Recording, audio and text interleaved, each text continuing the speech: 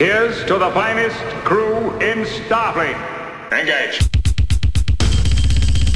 Captain Jean-Luc Picard of the USS Commander Benjamin Sisko, the Federation Starbase, Deep Space Nine. Hello and welcome to The Greatest Generation, a Star Trek podcast by a couple of guys who are slowly killing themselves in order to make a Star Trek podcast. I'm Ben Harrison. I'm Adam Pranica. It's by choice, though. Yeah. I mean, the point of the game is that we want to have consequences that could potentially come up. I never used to be the type of person that, planned their day around getting drunk. Yeah. But this show has occasionally made me have to do that. I feel like I've had to prepare my body almost as if I were, preparing for an evening, a romantic evening with my wife. So you trimmed your pubes to record today? I shaved my bush. I worked out this morning. I ate super clean today. Yeah? I'm wearing loose-fitting clothing right now. Boy, you want to know what I've eaten? Turn down the lights low. I went out to Korean barbecue last night. I had a piece of banana bread for breakfast this morning. And then for lunch, I had a piece of pizza and a burrito. I've gone in a very different direction from you, mon frere. Well, I mean, by clean, I won't say that I ate kind of a lot of pasta. What I wanted to do a lot like what I think you were trying to do, lay down a good layer. Yeah. To catch what we're about to do to it. Sop up what we're about to pour on it. Yeah. If you're just now tuning in randomly, we have never listened to the show before. This is probably going to be a typical episode. We are power houring this episode, which means a shot of beer every minute for the duration of the episode portion of the show. And well, it's for an hour. We don't have to keep going after an hour, do we? Is that not how we... Oh, yeah, I think the last time we did a power hour, we stopped after the hour. So that's smart. That's just common sense. Taking care of ourselves. Yeah. It's an embarrassing thing to have become a part of life for us, though. My wife got off work early today, and she was like, "Hey, I'm coming home early." And I said, "Oh." That's exactly what a wife wants to hear, too, when she says that. I said, "Do you have plans for the afternoon in lieu of work?" And she said, "I don't know. I mean, there's some errands I could get done." So I explained to her what is going to happen to me today. I said, when you get back from, going and taking some clothes to the thrift store and, getting an after-work drink with your friend, you will come home to a husband who is stupendously drunk. I feel a great amount of empathy for you, Ben. I think I dodged a bullet because my wife is away on a work trip. Yeah. Oh, she heard what you were about to do and left town. She left me, Ben. The consequences were far more grave. Yeah, so after the episode's over, I can just curl up into a ball at the foot of my chair and wait for morning. What are you going to be doing this with, Adam? You got a particular type of beer or a melange? I've got a mess of Modelo Especials. That will be my beverage of choice. And I have enough to get me through the whole episode, so that sounds nice. I'm hoping I don't ruin a very good beer on this. Sometimes you have a binge session and you don't want that beer anymore for a while, so... No, yeah, I've been there. What about you? I'm drinking El Sully, which is also a Mexican-style lager. It's made here in the USA by the 21st Amendment Brewery. I would say I would compare it favorably to Modelo Especial. Is that going to drop some more IBUs or percentage of alcohol on you than what I've got going on? It's a 4.8. What are you working with? Did I misspeak when I said IBU? What was I talking about? I assumed you were just talking about international business units. Oh, yeah. Oh, 4.5 is what I'm seeing. Okay. So not terribly I'm not terribly higher than that. Nah, you're doing great. Well, I'm excited to get to it. What do you say, Ben? Why don't we dive right in? You know the rules. It's about every minute we will be drinking a shot of beer. And here's the thing, because we edit these episodes, you may detect a change of pace to when these shots occur. Don't worry about that. We're editing out the burps. Yeah. Be thankful. Yeah, we're making this as good of a show as is possible under the circumstances as we prepare to bring you the Mornhammered version of Deep Space Nine, Season 4, Episode 10, Homefront. Cheers to you, Ben. Cheers, buddy. Do you realize how incredible this is? No, of course you don't. The wormhole is winking, and no one knows why. Yeah, it's opening and closing. Like inviting them in, but then closes at the last minute. Ben, I should tell you what muscle memory we're working with here. After I took my beer shot, I went straight for the bottle and started drinking again. I need to concentrate. Yeah, that is not what we're doing here, man. We can't Gabrus ourselves. No. And it's kind of a mystery, right? Everyone's looking out the window. It's beautiful to watch this at work, but the mystery involved is troubling. It seems to be opening and closing completely at random. I thought it was interesting that they're observing this from the promenade and not from the bridge. They're not looking at this as, do a shot. They're not looking at this as as an emergent situation. It's an ops level concern, right? Dax and Sisko are just having a walk around, and it seems like a curiosity that a lot of people are interested in, but they don't think about it much past that. Is the Defiant still fucked up? Is that why they have to take this other ship back to Earth? Oh, I don't know. They also never show the other ship. Yeah. What, the Lakota, right? Right. Yeah, we don't ever see it. I looked up the Lakota, and the Lakota is a USS Hood class starship. Oh man, I would have loved to see it. Why didn't they show us that? Is the Hood a class? Well, I just call it that. The Hood's an Excelsior class. Yeah. That's a chill ship. The Lakota seems like a pretty chill ship too. You know? Do you think all Excelsior class ships are chill? I mean, Enterprise B wasn't chill. Do a shot. I just did. Yeah, but the Enterprise B was like a variant on the Excelsior class, I think. It had those hips. Oh, yeah. Those hips didn't lie that it's an Excelsior refit. Yeah. God, I just did it again. Why am I just drinking beer? This is going to be a problem. You're going to be a mess. Yeah. We also get a thing in this episode that I hate, which is Star Trek implying that a joke was told, but not having the courage of its convictions to actually write a joke. This is a close-up shot with Quark and Morn, and Quark finishes his joke. Then the Andorian says, "That's not my antenna." Morn does not think this is funny. And neither do we, because we can't possibly know what the joke is, given that we only know the punchline. Yeah, but Quark can't explain the logic of his joke. He can't dissect the frog because Odo has showed up and he's quite cross with Dax and Quark. Odo's pissed because someone keeps breaking into his quarters and moving his furniture while he's regenerating. What a hilarious prank.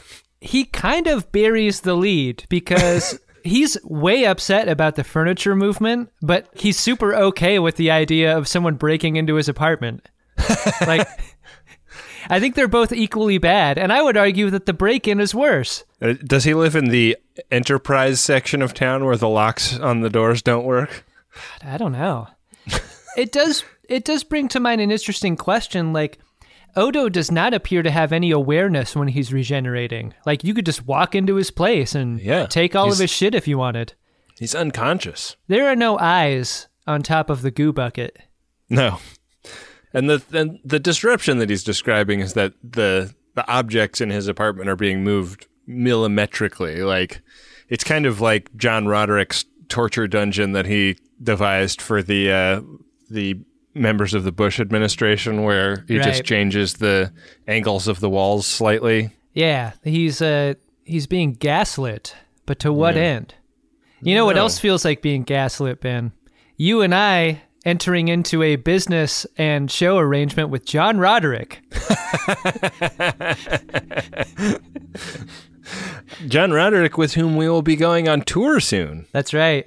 We're going to be taking the Friendly Fire podcast to 5 cities. Check out friendlyfire.fm/live. Little plug. Yeah, who knows when we'll take Greatest Gen out. This might be your only chance to see us. So come see us. Yeah, come see us. So all of these laughs, Ben, like everyone's having a great time telling jokes, moving furniture. What you want to do is introduce a terror attack where 27 people are killed on Earth. Right on the heels. I remember what pranks were being done to me when 9/11 happened.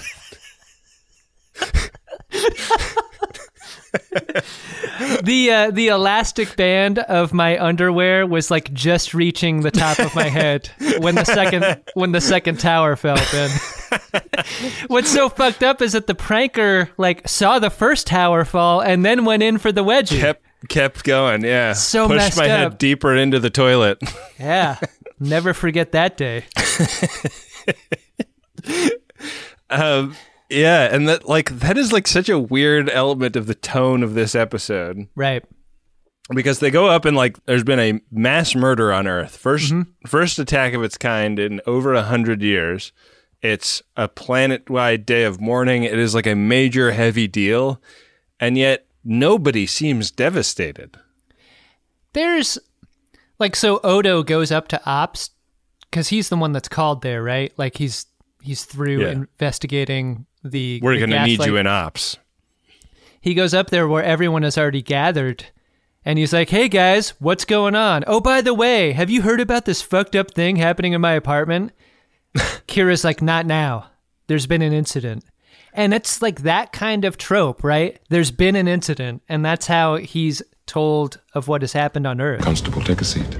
Of course. Did you catch the time index when they played the video back? No. It's computer begin relay at... Time index 5911. Oh, no. Really? Yeah. No, weird. Wow. This episode premiered New Year's Day, 1996. Yeah. It's pretty wild. Yeah. But in the surveillance footage, it was like a Romulan Federation peace summit, and in the surveillance footage, they catch an urn. Don't need it. We're scattering the ashes. In the corner, there's an urn It is our most modestly priced receptacle. that goes gold briefly before the explosion. Worf's like, enhance. Enhance. Enhance. Just print the damn thing. Which is always fun. You gotta check out your urns, Ben, before you convene a meeting like this. Right. This is they sort of rack into Ben Sisko, and he's like, my God, the thing I've always feared has happened. A changeling has gone to Earth. How could he have been the only one that could think that this would happen?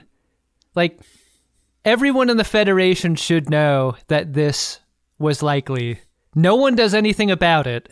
Especially given the fact that they've been told that the changelings are everywhere. Right. Yeah. Did they keep that to themselves?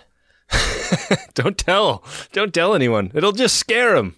Osama bin Laden plans to attack United States, the the folders just on the On Federation. Ben Sisko's desk under his baseball. I'll get to that eventually. Oof.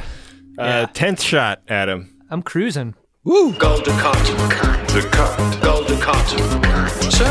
So it's not the whole crew that's heading to Earth. It's gonna be Sisko and Odo and Jake. And Jake has got kind of vacation on his mind. It really does not feel like anybody's bummed out by what's happened. There's a jokey scene in Odo's quarters where he's making Dax put everything back in place. Prankster Dax is not a character I feel like we've established heretofore. No, and it's really oil and water as far as the emotions go, right? We're still dealing with the prank thing, and we're dealing with Jake's reluctance to visit home because he's going to be made to do chores, and the aftermath of a terror attack. It doesn't mix well at all. Odo is like the most serious character, and he's like, 65 people have been murdered, but first, I'm going to get all the furniture back where it belongs in my quarters. Before I start this investigation... Before I open up a single document... I want the bucket put back where it was. What? They're kind of flirting too, right? Oh? Yeah. I don't know.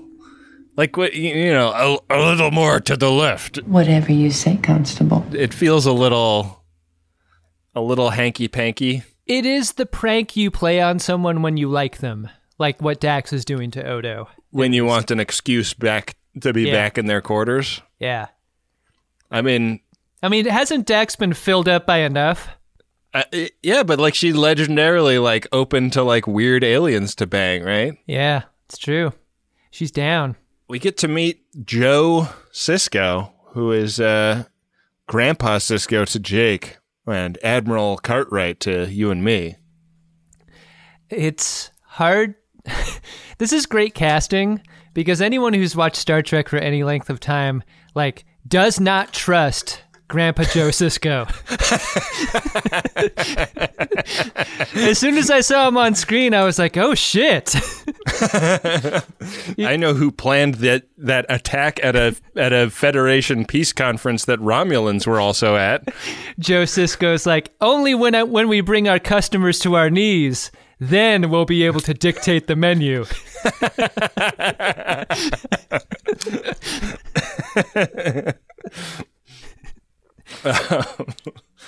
He's FaceTiming with Ben, like they're talking about how the visit's going to go, and he's like the insistent parent that while Ben is in town for work, he come home for dinner every night like he's a child.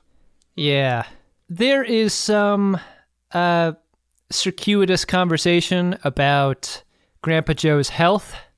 Yeah. Ben Sisko seems to be a little bit of a helicopter son to him. I thought, there are some really strange tonal issues with this episode, but I would say that one thing I really liked about it was the kind of using Grandpa Joe's health situation as kind of like a parallel metaphor for the security situation. Yeah. Something that they don't want to look straight at. They don't want to really cope with the implications of. As big as Crenshaw melons and twice as heavy. Because it's scary and feels like if you name it, it becomes real kind of a thing. Right.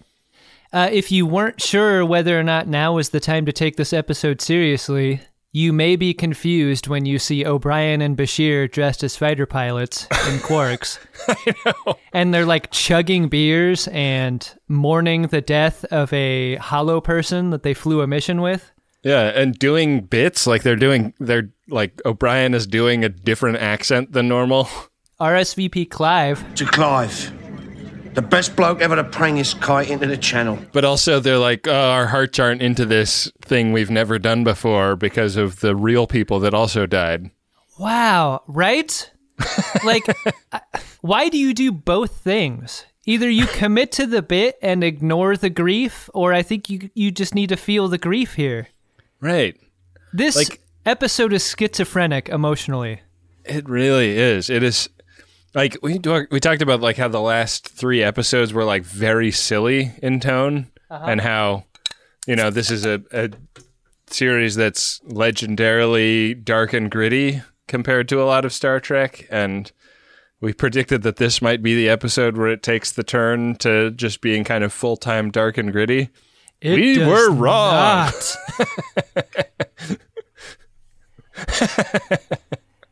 Hey, Ben, if you haven't already, I would like to recommend that you take your broad right now. I don't have a broad.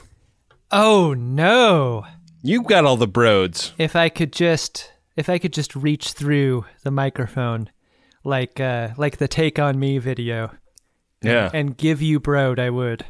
And if I could reach through the microphone and hit you with a pipe wrench, like the Take On Me video, I probably would too. Oh, jeez. Whatever I did do to deserve that, I'm sorry. Yeah, it's okay. I can't, so you're safe.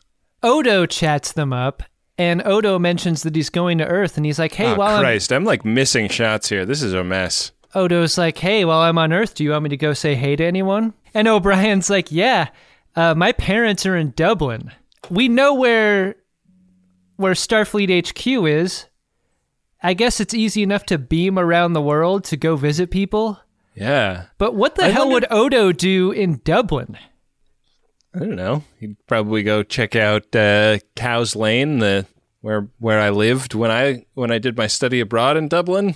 Oh, he'd have to do that. Hang around in the Temple Bar district. Pretty interesting moment here when he asks Bashir if he should visit anyone for him, and Bashir's like, no, I'm good. It's okay. I'm chilling. Don't visit my family. Yeah.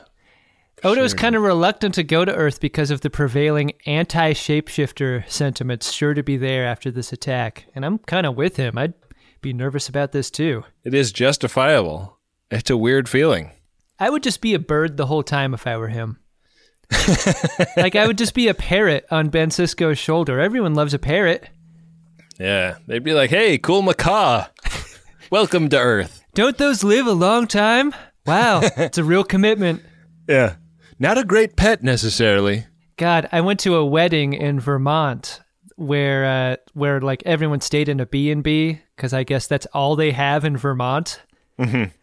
And in the lobby, there was a parrot, and he was 1,000 years old, like all parrots are. Wow. And totally cantankerous, also like all parrots are. Fun. And he would do car alarm sound and like honk. Like, he wouldn't do any fun voices. He would sound like there's a fire in the kitchen that someone would need to go in to check. He was not a calm bird at all. No, that sounds that would really put me on edge. Yeah, not relaxing. Up in Ops, they're talking about the strange wormhole activity, and it seems to have died down somewhat. It's been 12 hours since the last time the wormhole opened without anything coming through it, and you know what a good strategy is for making a mood more serious after it's been like kind of lightened up until now? Have a talk about religion with your coworkers. This is like such a Worf move, right? Like it is not an appropriate thing to bring up, but I'm going to bring it up. Why does Worf not want to talk about his dreams in public with people, but he's totally down with talking about how he kills his gods? He's like a 16-year-old quoting the ancient Klingon philosopher Nietzsche, who said that God is dead. Yeah. Worf is kind of emo Worfing here. I think it's the last time we see the station for the episode, too. Yeah. RSVP the station for this episode. To be quite honest about it, I was in a pail.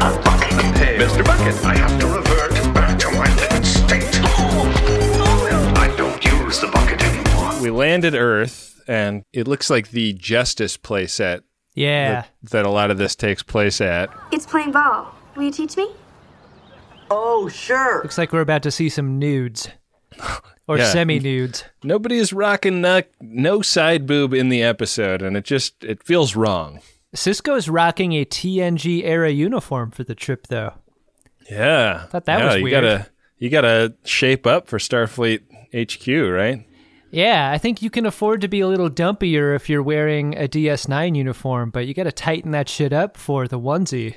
Yeah. They meet Admiral Layton and Leah Brahms. Yeah, different job for her. Yeah. Susan Gibney, back. It's weird that they recast her as something and that she's not an alien. She looks generally like she did before. Yeah, they just like made her hair slightly less big. Yeah. It's not even like that different of a do. It's just that it's not huge. She's not rocking the What kind of hair did she have as Leah Brahms? The calzone. Yeah, she had calzone hair before. Now it's super tight. This is my adjutant, Commander Benty. Really nice to see her again. I think she's one of my favorite Star Trek that guy ladies. Yeah, she's great. Sisko was Leighton's XO, so they're chummy. Like, they know each other. Yeah. And Commander Benteen is like, she's his XO right now, basically. She's the Shelby to Leighton's Hanson, right? Yeah, and Leighton is so comfortable with Ben Sisko that he's a little casual with his anti-Ling feelings. Something has to be done about these shapeshifters. She's actually really more the Remick to Leighton's Quinn, come to think of it. Yeah. Because this is much more of a going back to Earth and people are not what they seem episode. Yeah. Ben Sisko thought this was just going to be a chill fact-finding mission, but he's field promoted to acting head of Starfleet security, like on the spot. Right. That is, he's really blindsided by that, but takes it with aplomb. Like he's not like, wait, but I've built a life for myself. Whatever gets me out of working a shift in Joe Sisko's Creole kitchen. He's like, Admiral Leighton, you got an internship for my son? He really does not want to work in a kitchen. He does not want to scrub crawdads. We cut to Sisko's, and man, Joe Sisko is the kind of restaurateur that pays way too much attention to you as a customer, and it would drive me crazy. Yeah, he's the kind of guy that strikes up a conversation at the urinal or in an elevator, or it's like... He is urinal talkative, yeah. We're trapped here with you because we sat down and ordered food, and now you're going to like come around and espouse your thoughts on the bread pudding or whatever. I don't get the sense there's a lot of repeat customers at Sisko's because you go there once, you have that crazy experience, and then you just sort of trade on the story for years. Right. Yeah. You walk by Sisko's and you're like, wow, remember when we went there? That place is fucking nuts. I wonder if Joe's still alive. Can't be. That guy doesn't take good care of himself. Yeah. Well, I've just poured out the last of my second can of beer at him. Oh, yeah. I'm almost done with number 2. I started taking shots, and then I sort of muscle memoried what that felt like, and then I just poured my beer into a frosty glass, and I've been taking great big gulps. Just because I didn't want to spill. Like, there's a lot of shit on my desk I don't want to spill on. That's part of it, and I did spill last time, so... Yeah. Trying to keep it tight. Yeah.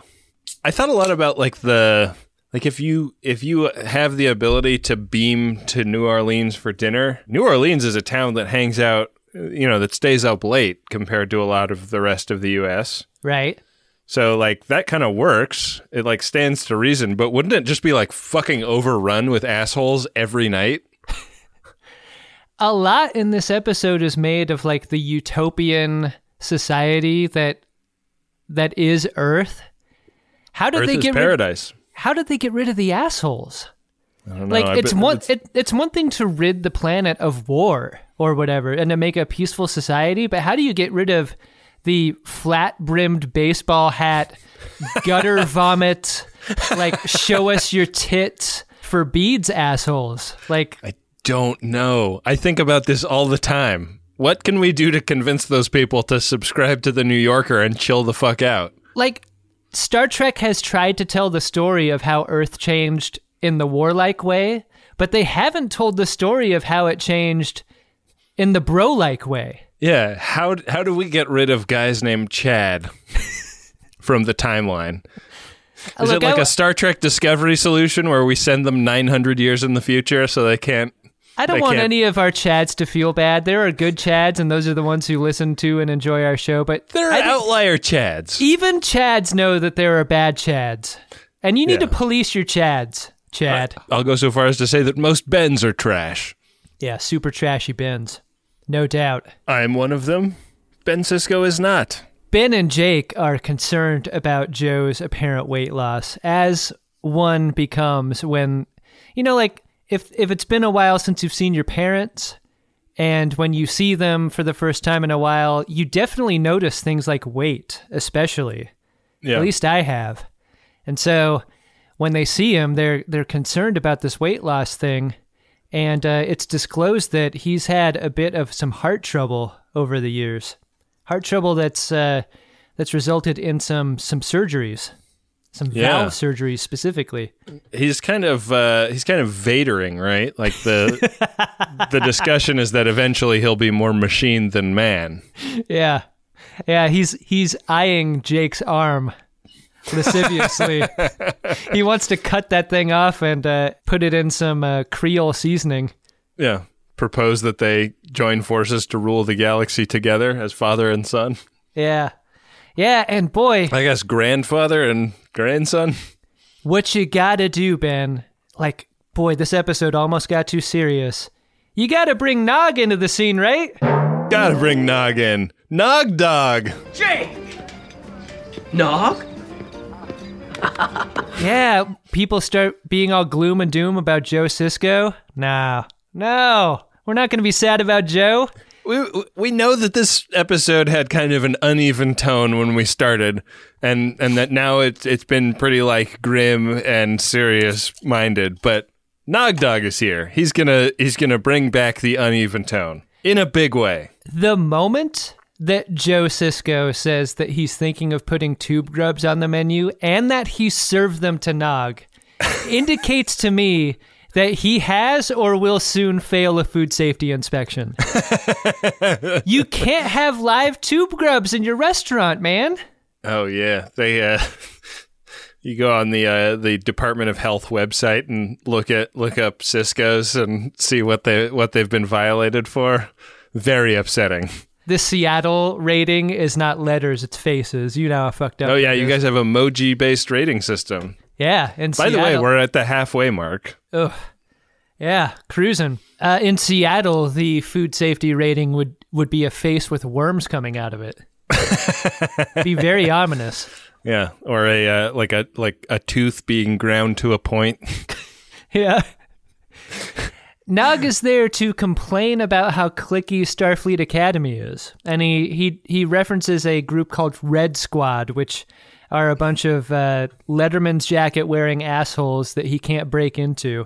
And he never takes responsibility for not being cool enough to hang out with. All he does is throw bombs at Red Squad. Was Nova Squadron disbanded and replaced with Red Squad? Yeah. I mean, both... Is this one of those things where like they didn't want to pay the writer that came up with Nova Squadron a royalty, so they came up with a different squad? This is why it's so important that writers and creatives unionize. Okay? They need to get proper credit and proper compensation for their ideas. We stand with the WGA. In solidarity, yeah. And for that matter, we stand with like the Gimlet Union and the BuzzFeed Union. We're pro-union here on The Greatest Generation. We are pro seizing control of the means of production, just in general. Yeah. What are you doing? What are you doing? What are you doing now?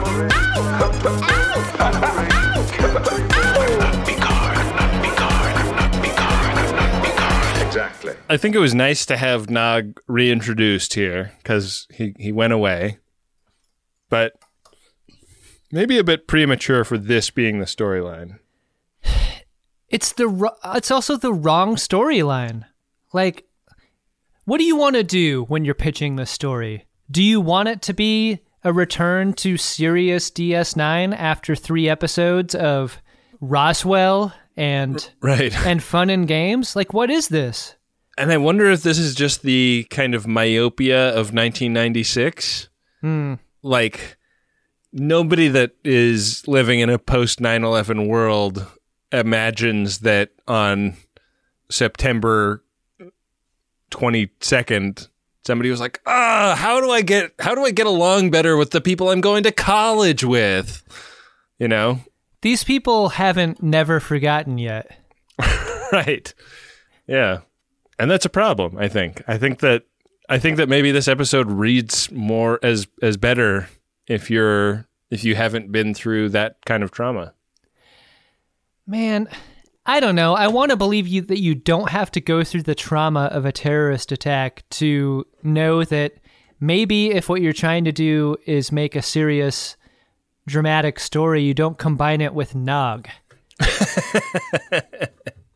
Nog doesn't mix well. So the next scene after this is when they meet the president, and the president is like extremely reluctant to rock the boat W/R/T, the security state on Earth. I understand the need for increased security, but blood screenings, phaser sweeps. And I thought that was such an interesting choice. Like the idea that the president would not want to introduce a number of security measures, like when what we have experienced in reality is that anytime there's an opportunity for a politician to like overcorrect in terms of like control of population and like security theater, they will, because they don't ever want to like have blame land on them for an attack.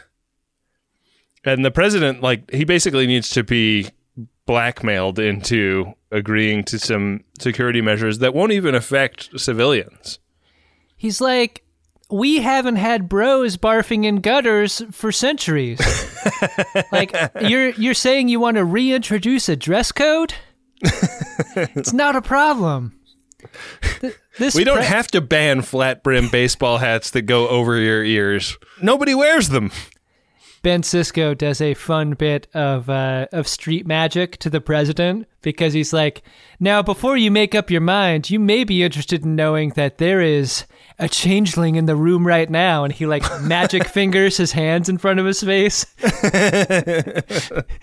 and then Odo appears out of a suitcase. Yeah. And then Penn and Teller use some kind of coded language to describe how they think the trick was done. and Sisko goes, yeah, I don't think I fooled you. And then that lady from Buffy says it was an amazing trick either way. I like that show. I don't care who knows it. I'm so proud, because so many people have the YouTube algorithm that wants them to watch a Joe Rogan thing or whatever. I've got my YouTube algorithm trained so well that all it wants to do is show me episodes of, or like single segments of Fool Us with Penn and Teller and this old man that in England that collects different toys and shows you them in a video. I'll tell you what my YouTube algorithm is pointing me to: Adam Ragusia's cooking videos. Oh, those are the best. That guy is really blown up. So the algorithm doesn't need to point me at those because I'm subscribed, baby. Just cooking it on the stovetop, medium-high heat. If you haven't seen these before, go check them out. I made Adam Ragusia's chicken parm last night, and chicken parm, it tastes so good.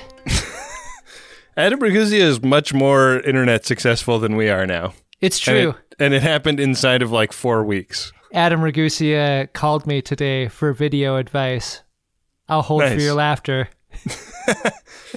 And I was just so like, it sounds condescending and I don't mean it that way, but like I was so proud of him. Like he's really interested in making his videos great, and he's already making great videos. So I was like, what do you need me for? But he had a few questions about like cameras and like what he should be directing his money into, really, because he wants to like get better gear and professionalize a little bit. But I'm really happy for him. He's doing a great job, and he makes a great cooking video.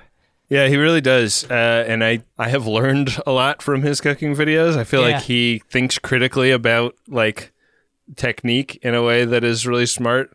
Yeah. And you can learn a lot from, but also it's not a schlocky cooking video, you know? No. Like there's so many like quote unquote snackable cooking videos on the internet that are like teaching you how to make something like totally insane and preposterous that you would never actually make.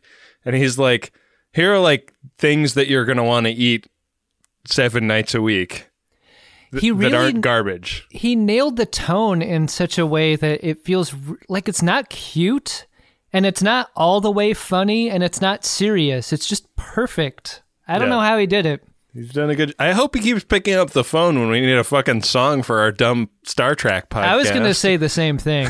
Goose, Goose, we still need you, man. We know we were lucky to have you from the beginning. Yeah. So, President Jerish acquiesces to Sisko's security proposals, and it's going to be blood tests and TSA screenings outside of every Creole restaurant. That's the plan. Now, when you retrofit in a Starfleet installation to detect the changelings, you're going to want to place a phaser beacon over every doorway, set at a setting of 3.5. That way, you'll force any changelings out of their chosen shape and into a gold figure.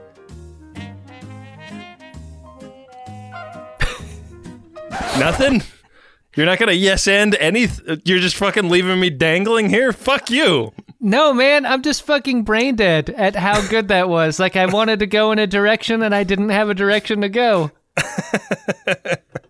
That was really good. God. It's very embarrassing to be the only person that does something. I've set up a TSA screening booth outside of this Creole restaurant against the wishes of its owner. I've hired private security to protect me during its installation. Morn. Dude, sweet. Morn. You hear, buddy? Morn. Stop. Hammer time. We do get that moment where TSA shows up at the restaurant, but not before Nog distracts Sisko from the very serious security problems that he has to solve by pressuring him into recommending Nog for Red Squad. If there was ever a moment for DS9 to use a curse word, we really need Sisko to be like, fuck off, Nog. Really? We talked about that scene where Nog has to like dig deep and explain to Sisko why he wants to join Starfleet. Yeah. And that being the moment that Aaron Eisenberg cites as like the acting moment of his career. Yeah. This feels like a very cheap ploy to try and recapture the magic of that, and it fails, you know? He's chasing the Avery Brooks dragon. Yeah. I mean, I don't blame them for trying, but It is such a weird... Like, there is no urgency in this episode in such a silly way. Especially where urgency is a necessity. It makes the conflicts interpersonal more than they are globally strategic, right? Yeah. This is what happens a lot in movies and television. Like, how do you make a conflict understandable to the person watching your program? Like globally, it's too difficult. You can't tell a story that way. So you distill it down to the people you know and like, right, and turn those conflicts into proxies for it. But I mean, we'll talk about it at the end, but it remains to be seen if that's going to be effective here. Yeah. Odo bumps into Leah Brahms and Admiral Layton walking around on the grounds of Starfleet Academy, and he's coming in seagull form. And Leah Brahms is like, "Wow, that is super cool. I have never seen you do that." And he's like, "Yeah, you met me 36 hours ago. Of course you've never seen me do that." Leah Brahms looks over at the shuttlecraft parking lot, and her shuttle is just covered in shit. I've been circling over the parking lot for hours. I found a bush full of these red berries. I'm remarkably accurate with these. They really did not sit well with me. Layton, I'm shitting like Ben and Adam are going to shit tomorrow. Layton, throws some serious shade. He's like, too bad the other changelings aren't as shitty at looking as human as you are. And Odo goes in for, the sarcastic handshake, and golden handshakes Layton into proving he's an imposter. Yeah. It's great. Well done, Odo. There's a little bit of a respect nux in that, too. When Layton realizes he's made. Yeah. And then he runs away and turns into the same kind of bird Odo was. Yeah, that's not a better bird than Odo was able to make. That's the same bird. He should have gone to a way cooler bird. What's the coolest? Should he have been a pterodactyl? That would have been amazing. Yeah, it's like making a smooth getaway as the most distracting possible thing. He turns into a 747 and just jet blasts them away. They fly across, they land in the bay, wow, what a rush. Oh man, those OG changelings can really do it. Don't make them like that anymore. That would be awesome if like a secondary part of fake Layton's character is just showing up Odo at every turn. Yeah. Wow. If the changelings just always wanted to shame Odo for choosing not to join up with them. It's clear, they mention it at some point in this episode, it's clear that the changelings are pissed at Odo for killing one of their own. Yeah, I mean, like, that's how Odo detected the guy. Yeah. It was like they're talking to the real Admiral Layton, who was not killed, thankfully.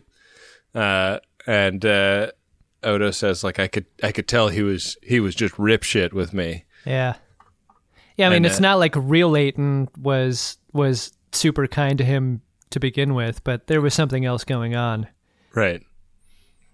They post-game the incident together, and this is Sisko, Odo, Benteen, and real Layton. And they're having a real, like, what are we going to do about this? Like, if Layton could be compromised and we don't know who he is, then it's really time for these tougher measures, right? Like, we don't have a lot of confidence in this milquetoast president, which, by the way, could be a changeling. Like, if we don't institute these safeguards, like, the highest powers in this government could be compromised, and no one's willing to do anything about it. It'd be like you could have a president who was really like a foreign agent. Right. Like he was like totally working against the interest of your country. I mean, in that scenario. Yeah, it would be the worst thing. You just have to hope that one of the parties would have the stones to impeach someone like that. Right. You would hope. I'm holding my breath. Yeah. Same. Is it time to reload the beers, Ben? I think I need more. Where are you at? I am a few shots away from finishing my third. Oh, man, I'm into my fourth. Oh, shit. Okay. Well, you're behind, buddy. I only brought 3 to the basement, so I'm going to go get more, and then I will return. Go get more. I'm keeping the clock, so you're going to have to make up shots. I will. I'm gonna drink these last on the way upstairs, and then reload on the way down, and I'm going to get a new frosty glass. Hell yeah. It's crazy how neither of us have had to pee up until now. There have been live shows where I've had a half a beer on stage and I've been like in a ton of pain by the end of the show because I've had to pee so bad. What's going on here? I don't know exactly how the math of this works. I think that there's just a lot of adrenaline to going out on stage. Yeah, that's true. I think that has effects, you know? Yeah. Unintended consequences. I was listening to a recent Doughboys live episode, and Gabrus leaves the stage and goes to the bathroom. I was so envious of that move. God, we just can't do that. There's no way. No, I wouldn't leave you hanging like that. Maybe with friendly fire, because there's 2 people left on stage in that scenario. Yeah. I mean, John's an old man. I mean, if anyone's going to leave the stage to go to the bathroom, it's going to be him. Yeah. He might be wearing a diaper, you know? Tour diaper. Yeah. Available at the merch table. So Ben Sisko gets called back to New Orleans because his dad is cranky that some Federation securities have shown up to take his blood. They have to blood sample him and see if it goes gold. I was always absolutely terrified of giving blood. It's the only thing in my life I've ever been scared of. Yeah, because the deal is they've instituted these new security features on everyone who is Starfleet and Starfleet adjacent. So that includes family members. It made me realize that Sisko should have been put in a gold uniform for this. Oh, yeah. Like, he should be in a gold uniform with 4 pips, right? I wonder why they didn't do that. I mean, we know why. It's because production-wise, they're not going to fit him for a gold uniform that he wears once. But you're right; it would have been appropriate. Well, they made him a TNG era command uniform. Why not make him a TNG era gold uniform? Have him show up in the one he wears on the show, Do you think Avery Brooks is keeping it tight enough to where he put on the season 1 era uniform and he still fit in it? I don't know. I mean, Avery Brooks is a pro. Yeah, man. I don't know if I could fit into any clothes I wore 4 years ago. Mostly because those are all Jinko jeans.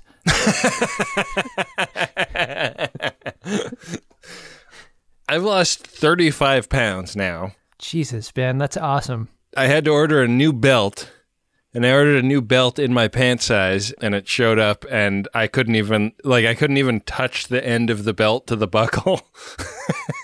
And I had to write that super embarrassing email, like, I ordered your belt in the waist size I wear in pants, and it did not fit. What should I do?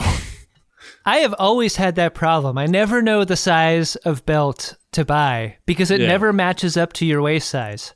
Well, I've also had the same belt for like 5 or 6 years. Like, it's been such a long time since I've had to solve the belt problem. Right. Wow, man! Congratulations for getting into shape. Are you feeling better? I mean, I don't know. I don't. Yeah. I feel like for some, like, I've lost more than 10% of my body weight, and I don't feel like I look that different. Honestly, I don't want this to make you feel bad, but I agree. I think it's because you carried it so well. Yeah, it was just well distributed. Yeah. So, I don't know. I mean, I think I've made a bunch of positive life choices attendant to this, and my physical appearance hasn't improved that much, but, like, you know, come on. Like, it's not going to improve that much to begin with. You really want to do this? Here, now, okay, let's do it! Grandpa Joe is doing that thing, like the old person on the volcano about to explode. He is resisting the forces at play here. He does not. He's resisting it in a way that Ben Sisko is like, maybe Dad is a changeling. Yeah. Methinks Grandpa Joe doth protest too much. Yeah. And I like this scene in that it reveals that Ben learned his vegetable cutting techniques from his dad. Would you ever go to Sisko's after seeing how Ben cooks? The fucking knife techniques are weak. Wow. Very weak. In this scene, Ben Sisko is so paranoid that he actually looks down at Grandpa Joe's knife when he cuts his finger to check for gold. This is a moment where I think that I might take exception with an acting choice that Avery Brooks makes, maybe for the first time in the history of this show. Wow. Because he is almost orgasmic looking at the blood on the knife. Like, he looks I at can it. see the Bill Tilley card right now. Like, Bill's gonna find a screen grab where Avery Brooks's eyes are rolling in the back of his head. He looks at it for such a long time that his dad has time to, like, rinse and clean a wound, pat it dry with a hand towel, and turn around and go, Benjamin Lafayette Sisko. What the hell has gotten into your head? Ben Sisko must have gotten in trouble so often when his wife was alive, because I imagine every time an attractive woman walked by, he stared at her for a full 90 seconds, because that's what he does to this knife. Just a quick glance. He is fully bad boyfriend memeing the knife. He is, and I'm with Joe in this scene. Like, if you can't be a little more cool about it, then you deserve what you get. And Joe is mad enough to have a stroke. He's stroke pissed. Which is a way you do not want to be. No, not the way to be. Later at Starfleet HQ, Odo and Ben Sisko have a talk about the situation.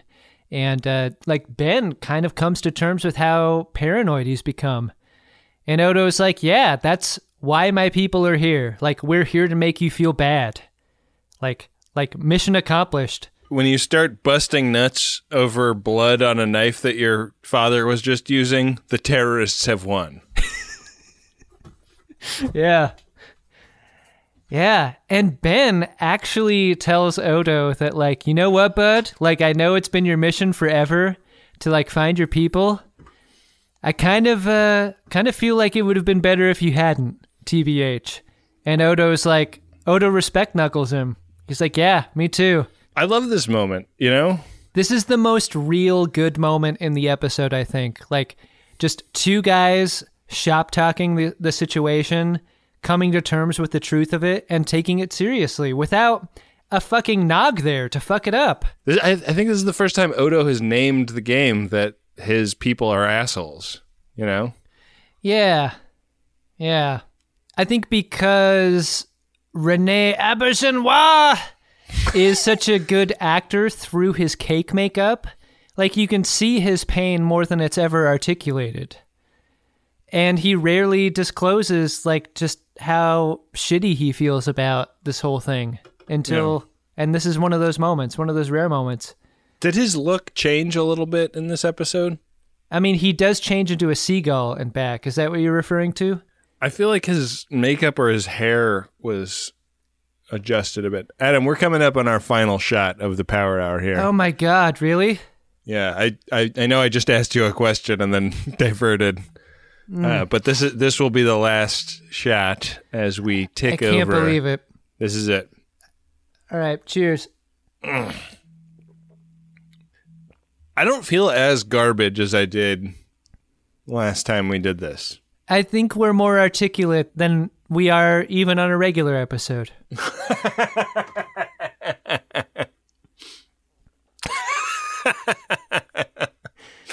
We should do this all the time. We would fucking die if we did really this would. all the time. You would gain that 40 pounds right back, and then we'd both die. Yeah. They would stick us in one of those extra large torpedoes from Star Trek Discovery, shoot our bodies into space. We deserve it.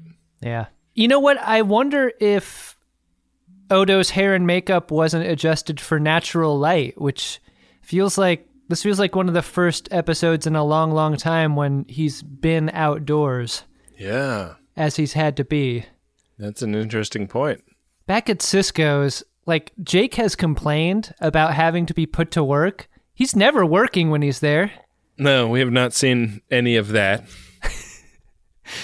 You think Jake tried to institute a new vegetable cutting policy that was, like, totally denied by Joe? You pick a cutting board where if you lay a knife on the diagonal, you've got 2 inches of clearance on either side before the edge of the board.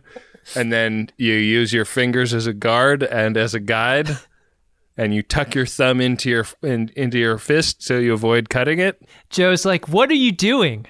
You're supposed to cut that tomato like orange segments. Also, why is Joe working a job? Can we talk about that for a second? Joe talks about, like, he has only enough time in his life to work a job or take care of his health. And so he has said that he chooses the job. But is he working to live? He's not. Of course he isn't. He's choosing his hobby over taking care of himself, which is what he never says, but that's the actual truth. And It's what goes uninterrogated by his family. His family needs to throw this back in his fucking face. I really wish they had done that. Like the thing in Star Trek that you always have to remember is that everybody is doing this for funsies. Yep. You know? Yeah. Everything is an opt-in. Yep. Which is as it should be, you know? Like, they have developed to a level of technology that everybody can have everything they want. And so any endeavor you undertake is done as an affirmative choice. Like, I want to better myself through this. And I can imagine that in a future like that, there are people that are still workaholics. Yeah, you know? I totally see it. And that's such a fucking interesting idea. Just fucking cope with it, you know? Interrogate that. Put it in the script. Grandpa Joe doesn't have to do cooking and expo. He can work front of house, like he can be checking people in. He can be walking around the table seeing if everyone's happy with their meal. He can be yelling at some lady about how good her trout looks. That's all he has to do. He's doing too much. And Ben and Jake are doing a bad job. Yeah. That's what I think. He's going to have another stroke again, Ben. He's doing way too much. Yeah. Jake is making the case for, like, maybe you should lie down, and I do like Joe Sisko's take of you should... The only time you should be in bed is if you're sleeping, dying, or making love to a beautiful woman. It's a very Mike Mitchell philosophy on hotel rooms. Like, hotel rooms are only there for fapping, fucking, or napping. Yeah, and I'm too old for beautiful women. Yeah, if you're too old for beautiful women, maybe you're too old to work in a restaurant, Joe. I mean, he's also, like, not so old that they aren't talking about him celebrating 50 more birthdays in a plausible way. So, like, which is it? I don't know. We don't get answers to any of these questions because the power goes out. And it turns out that the changelings have put their elite hacksaw skills in effect and knocked out the power grid all over the planet. You know what that means, Ben. They've been throwing their wooden shoes into the gears. Hence the word sabotage. I'm still drinking beer for some reason. It means Earth is defenseless. Utterly. All they've got is the Lakota in orbit. Right. It's another one of those, like, why is there only one starship at Earth moments. Do not send me fucking emails about this, but do you think there's a starbase orbiting Earth? It feels like there should be. There should be. They talk about it. They say, like, oh yeah, we're going to put all these like phaser things over the doors here on Earth, and then we'll get them up in the star bases in orbit also. We know we have the starbase footage, but I feel like we rarely see the starbase footage comped on top of Earth. It seems preposterous that the starbases would be tied into the Earth energy system. They should have an independent system. Show us that beautiful Enterprise B footage. They're not above reusing that footage. They reused it in TNG. Yeah. Yeah, so back at the presidential office, Sisko, Odo, Leighton, and some random dude beams in. I could not take my eyes off of random dude because I'm like, you're gonna die, random dude! But he's safe. He's as safe as anyone else in the room. And Sisko's suggesting that a state of emergency should be declared. And kind of like the presupposition is that the wormhole winking was a sign that cloaked Dominion ships were pouring through. And they were using salvaged cloaking devices from the Battle of the Omaria Nebula. Yeah. Which I love. I do too. But also, we know from TNG that you can set up a web to detect cloaked ships. They should have webbed the entrance to the butthole, man. Yeah, there should have been a bunch of tachyon beams going across the butthole. Yeah, that was dumb. Tachyon the butthole. Why are they just letting this happen? I think this is terrible OPSEC by the Federation. President Jairzinho admits that he is not the president for these times. I wish every president that was not the president for these times could have such an admission and then just leave office. A little bit of insight, a little bit of self-reflection. Yeah. Yeah, it's scary because, like, rebooting the power system is going to take a number of days. Like, so what are you going to do? What are you going to do in the darkness, Ben? What he does is he signs over a bunch of his authority to Starfleet, and they institute martial law. And, like, the button on the episode is Jake waking his grandpa up, and they, like, look out the window at, like, armed Starfleet gold shirts beaming into the town square outside the restaurant. Shit's getting hot at Sisko's, Ben. And we don't mean the gumbo. Well, yeah, because we know that Ben's sister doesn't put enough cayenne pepper in it, right? And we get some dun-dun-duns. It's a to be continued, Ben. It is. I love a nice to be continued. Especially mid-season. DS9 is not afraid of a mid-season to be continued. I love it. It's fun. It's fun. Did you like the episode? Yeah, I did. I mean, to the degree that you can like the first part of a two-parter, I did. No. I liked there are several references to, like, you know, shit hasn't been this hot since the Borg cube was in orbit. Yeah. Like, I like those callbacks. Like, a number of callbacks to Best of Both Worlds in this episode I found very enjoyable.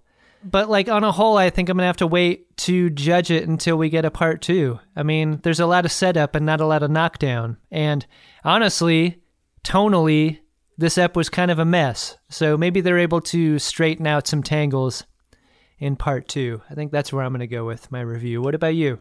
I would say on balance, I kind of didn't like the episode.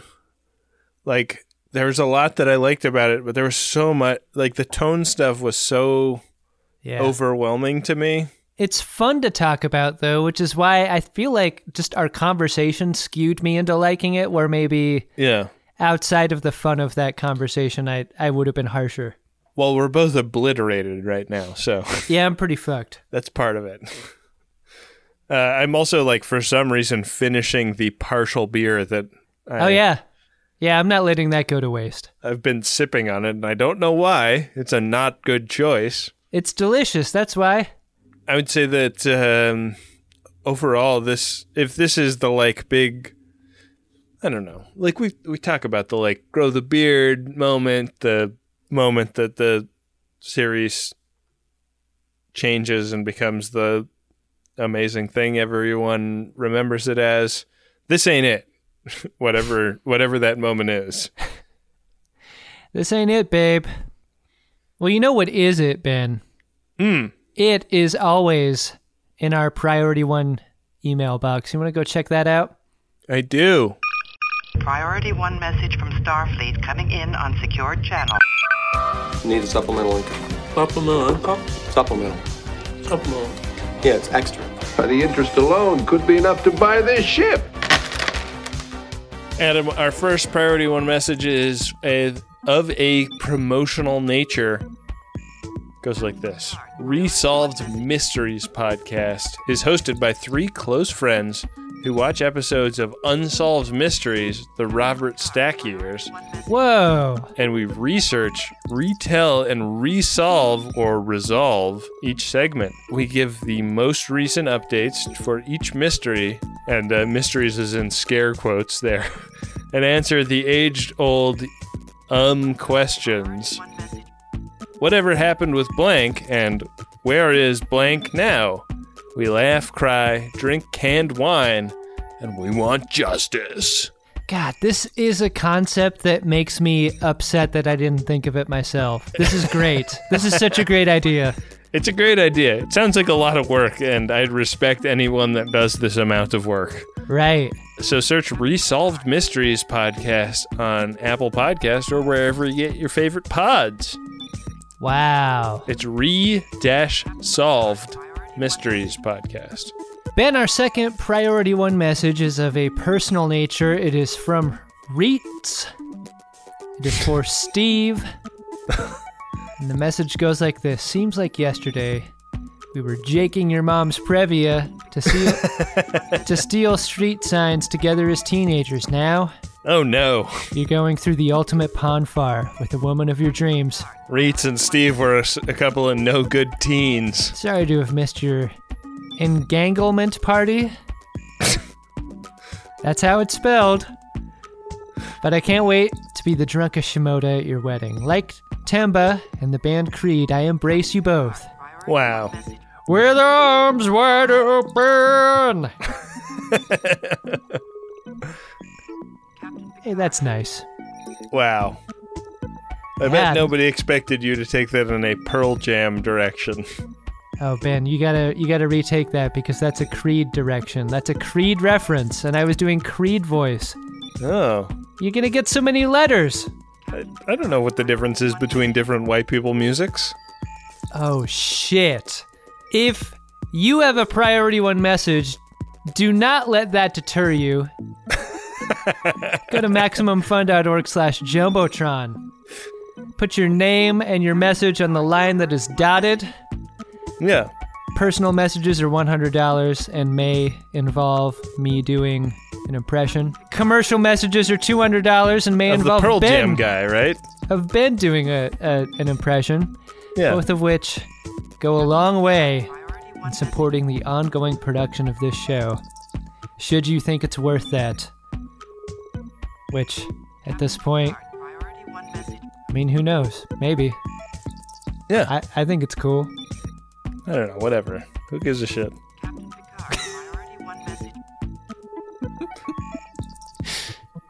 Gotta get that. Go press that. Get that. Go press that. Am I right? Yeah. Am I right? Boy, do I love a microdose gummy from Lumi Labs. I'm running low, so I'm going to head over to microdose.com pretty soon and put in another order. Microdosing is a technique I use to steer my mentals in a preferred direction several times a week. And I just love it because you can really predict what is going to happen and to what degree it is going to happen, because these are very low-dose cannabis gummies that give you an entry-level dose that help you feel just the right amount of good. And they've been super loyal as sponsors to Greatest Trek and Greatest Gen, so I hope you will give them a try. Get 30% off your first order plus free shipping today at microdose.com. Promo code SCARVES. It's available nationwide. That's microdose.com. Promo code is SCARVES for 30% off and free shipping. Microdose.com, promo code SCARVES. You might have heard us talk about Squarespace before, and you're thinking, what do I need a website for? I already have a bunch of profiles across the different social medias. But isn't it time you had a place online that wasn't owned by a social media company?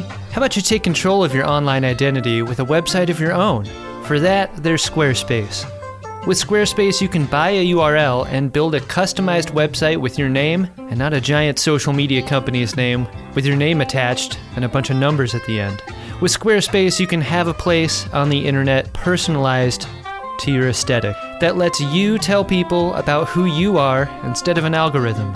And the best part is, you don't have to be an experienced designer or a web page creator to make something great, because Squarespace is always there for you with their award-winning 24/7 customer support. Don't settle for being another company's product. Be your own product with a website that's all you with Squarespace. Go to squarespace.com for a free trial, and when you're ready to launch, use the offer code SCARVES to save 10% off your first purchase of a website or domain. That's squarespace.com. The code is SCARVES. Think it, dream it, make it with Squarespace. Back for another game. You know it. What's going on? Just one more week till Max Fun Drive. Hard to believe. It's been a heck of a year since the last one. We're now a worker-owned co-op. We raised $50,000 for charity last year. And we've added a bunch of awesome new shows. But do you think we're ready to do it again? Absolutely. Lovely new gifts are lined up. The episodes will be amazing, and wait till everyone hears the bonus content. Yeah, plus they know to go to MaximumFun.org/newsletter, so they're getting all the news. Oh, like that meetup day is on Thursday, March 21st. Then what's bothering you? Me? Oh, nothing. We're all set for Max Fun Drive to start on Monday, March 18th. I just didn't want you to see this coming. Check. What? Hang on. Most of the plants humans eat are technically grass. Most of the asphalt we drive on is almost a liquid. The formula of WD-40 is San Diego's greatest secret. Zippers were invented by a Swedish immigrant love story. On the podcast Secretly Incredibly Fascinating, we explore this type of amazing stuff. Stuff about ordinary topics like cabbage and batteries and socks. Topics you'd never expect to be the title of the podcast. Secretly Incredibly Fascinating. Find us by searching for the word secretly in your podcast app. And at MaximumFun.org. Gotta get that. Go press that. Get that. Go press platinum. Go press platinum. That's a lot of Yamak songs. Hey, Adam. What's that, Ben? Did you find yourself a drunk Shimoda? Incredible. Drunk Shimoda! To me, the only Shimoda in the episode... Oh, come on. I can have my own Shimoda. I'm going to predict a daily double. Wow. This president is bad, and he shouldn't be president. And also my drunk Shimoda... I wish he was the fucking president right now, man. And also my drunk Shimoda for this episode is the president of the Federation. He is not good. He's like a guy stacking isolinear chips in the corner. He's a baby. He's a baby for a man's job. And his hands are so small. And I'm not saying that I totally agree with Leighton's deal. You got to do some interpretation here, right? Like, you can't go full Leighton with policy, but you need to take Leighton's thought seriously, and he's just not, he can't do it. He's a drunk Shimoda. He shouldn't be president. Wow. So that's my drunk Shimoda. What about you, Ben? All right. If you go to... oh, shit. This is a time code Shimoda. 16-minute mark in the episode. I don't think this is Larry David. But I think Larry David might be doing a solo table at Sisko's. They're sitting down. Oh yeah, there he is. He's by himself. He's heard tell of the great food on offer at Sisko's. I feel like he's maybe like doing a little bit of an I'll have what's Phil having. Like, oh, I also created a legendary sitcom. Why don't I go solo enjoy a cool restaurant somewhere? Wow. I love eating alone. I've said this before. I go have lots of meals by myself. Good for this guy. Every time we go on tour, I can't get you to enjoy a meal with me. Oh. That's because you eat all the nachos, Ben. That was back when you didn't think you could eat the milk. Yeah, now I can. God, there's a guy over Jake's shoulder in this scene who is just unmoving. Do you see this guy? When they cut to Jake Sisko, he's when they cut to his single? When they cut to a brick wall, like the brick wall behind Jake Sisko's shoulder, he is just a stone. Wow. Is he like a cardboard standee of a man? He's like when they shoot scenes in stadiums and they have to put a bunch of cardboard into the seats to look like people. He's one of those. That's a funny line of work to be in. The company that rents out that. Hey Ben, what's coming up on the next episode? Oh, I'm so glad you asked, Adam. The next episode is Season 4, Episode 11, Paradise Lost, Part 2. Preparing Earth for war with the Dominion, Sisko and Odo discover evidence of a Starfleet plot to seize control of the planet from the Federation. Hey, you know what would be a good idea after Best of Both Worlds Part 2? Maybe defending Earth. Like just having shit ready to go. What do you think? Yeah, maybe like, like this could happen again. Yeah. Let's put some stuff in place. I don't know. Seems like a good idea. I don't hate the idea. Ben, I think we just start over at 1, right? When we're talking about Game of Buttholes, Will of the Prophets, now that we've reached the last square on the game board. So I would say that our potential roll is anywhere from 1 to 6, right? All right, man. Roll it. You're required to learn as you play. Roll. I am rolling. Chula! Did I win? Hardly. Oh man, I rolled a clean 6. What? So we are on square 6. Huh. I don't know if people know, but the squares that we came up with as updates for this thing are live. Whoa, there they are. Yeah. Yeah. We've got a his eyes uncovered square. We've got a Kanar with Damar square. We've got a Jay Gordon square. I love it. And we have an extra Coco Nono square, which I personally am looking forward to immensely. Excellent. Big fan. Well, if you've stayed with us this long, we're sorry. We're sorry, and thank you. Thank you to the people who make this show possible. It's not just me and Ben. It takes a village, right? Yeah, I guess so. Takes people like Adam Ragusia. I mean, I don't want people to feel like they have to live in a village. You can live in a cool city. Making the music. You don't have to not live in a village. Like, if you want village life, if you want that village life, you do you. And the interstitial music, based on the work. If you want town Darth life, Materia, fucking go for it. I'm people, personally a city life man. We got people making artwork for the show, like JJ Lendl. Bill Tilley. Like I like to be able to walk out of my apartment and just go to the grocery store on a total whim. Like I'll be in the middle of cooking dinner and decide I need a head of radicchio, and I got it. The show's on the MaximumFun.org network. They're That's full just of me. great people who do work on our behalf. I am not passing judgment on any life choice that anyone has made, and oftentimes it's not even a choice, right? Like you were born in a rural environment, and that's where you grew up and where you live. You know. Support for the show comes from the Priority One messages and also from MaximumFun.org/donate. You can support the show on a monthly basis by going there. I've been lucky enough to travel all over the world and see people living beautiful, enriching lives in all kinds of different contexts. I don't want to come across as a snob.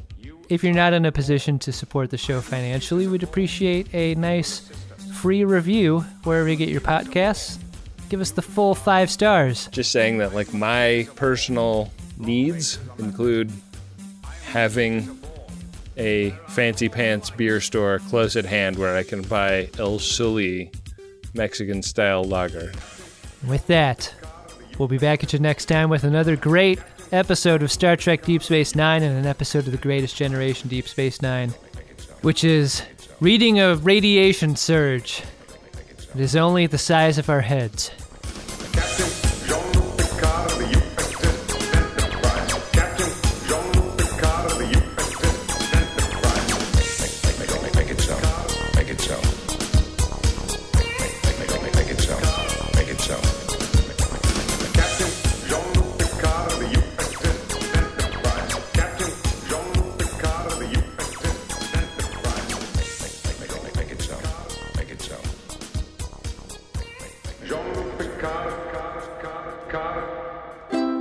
MaximumFun.org. Comedy and culture. Artist owned. Audience supported.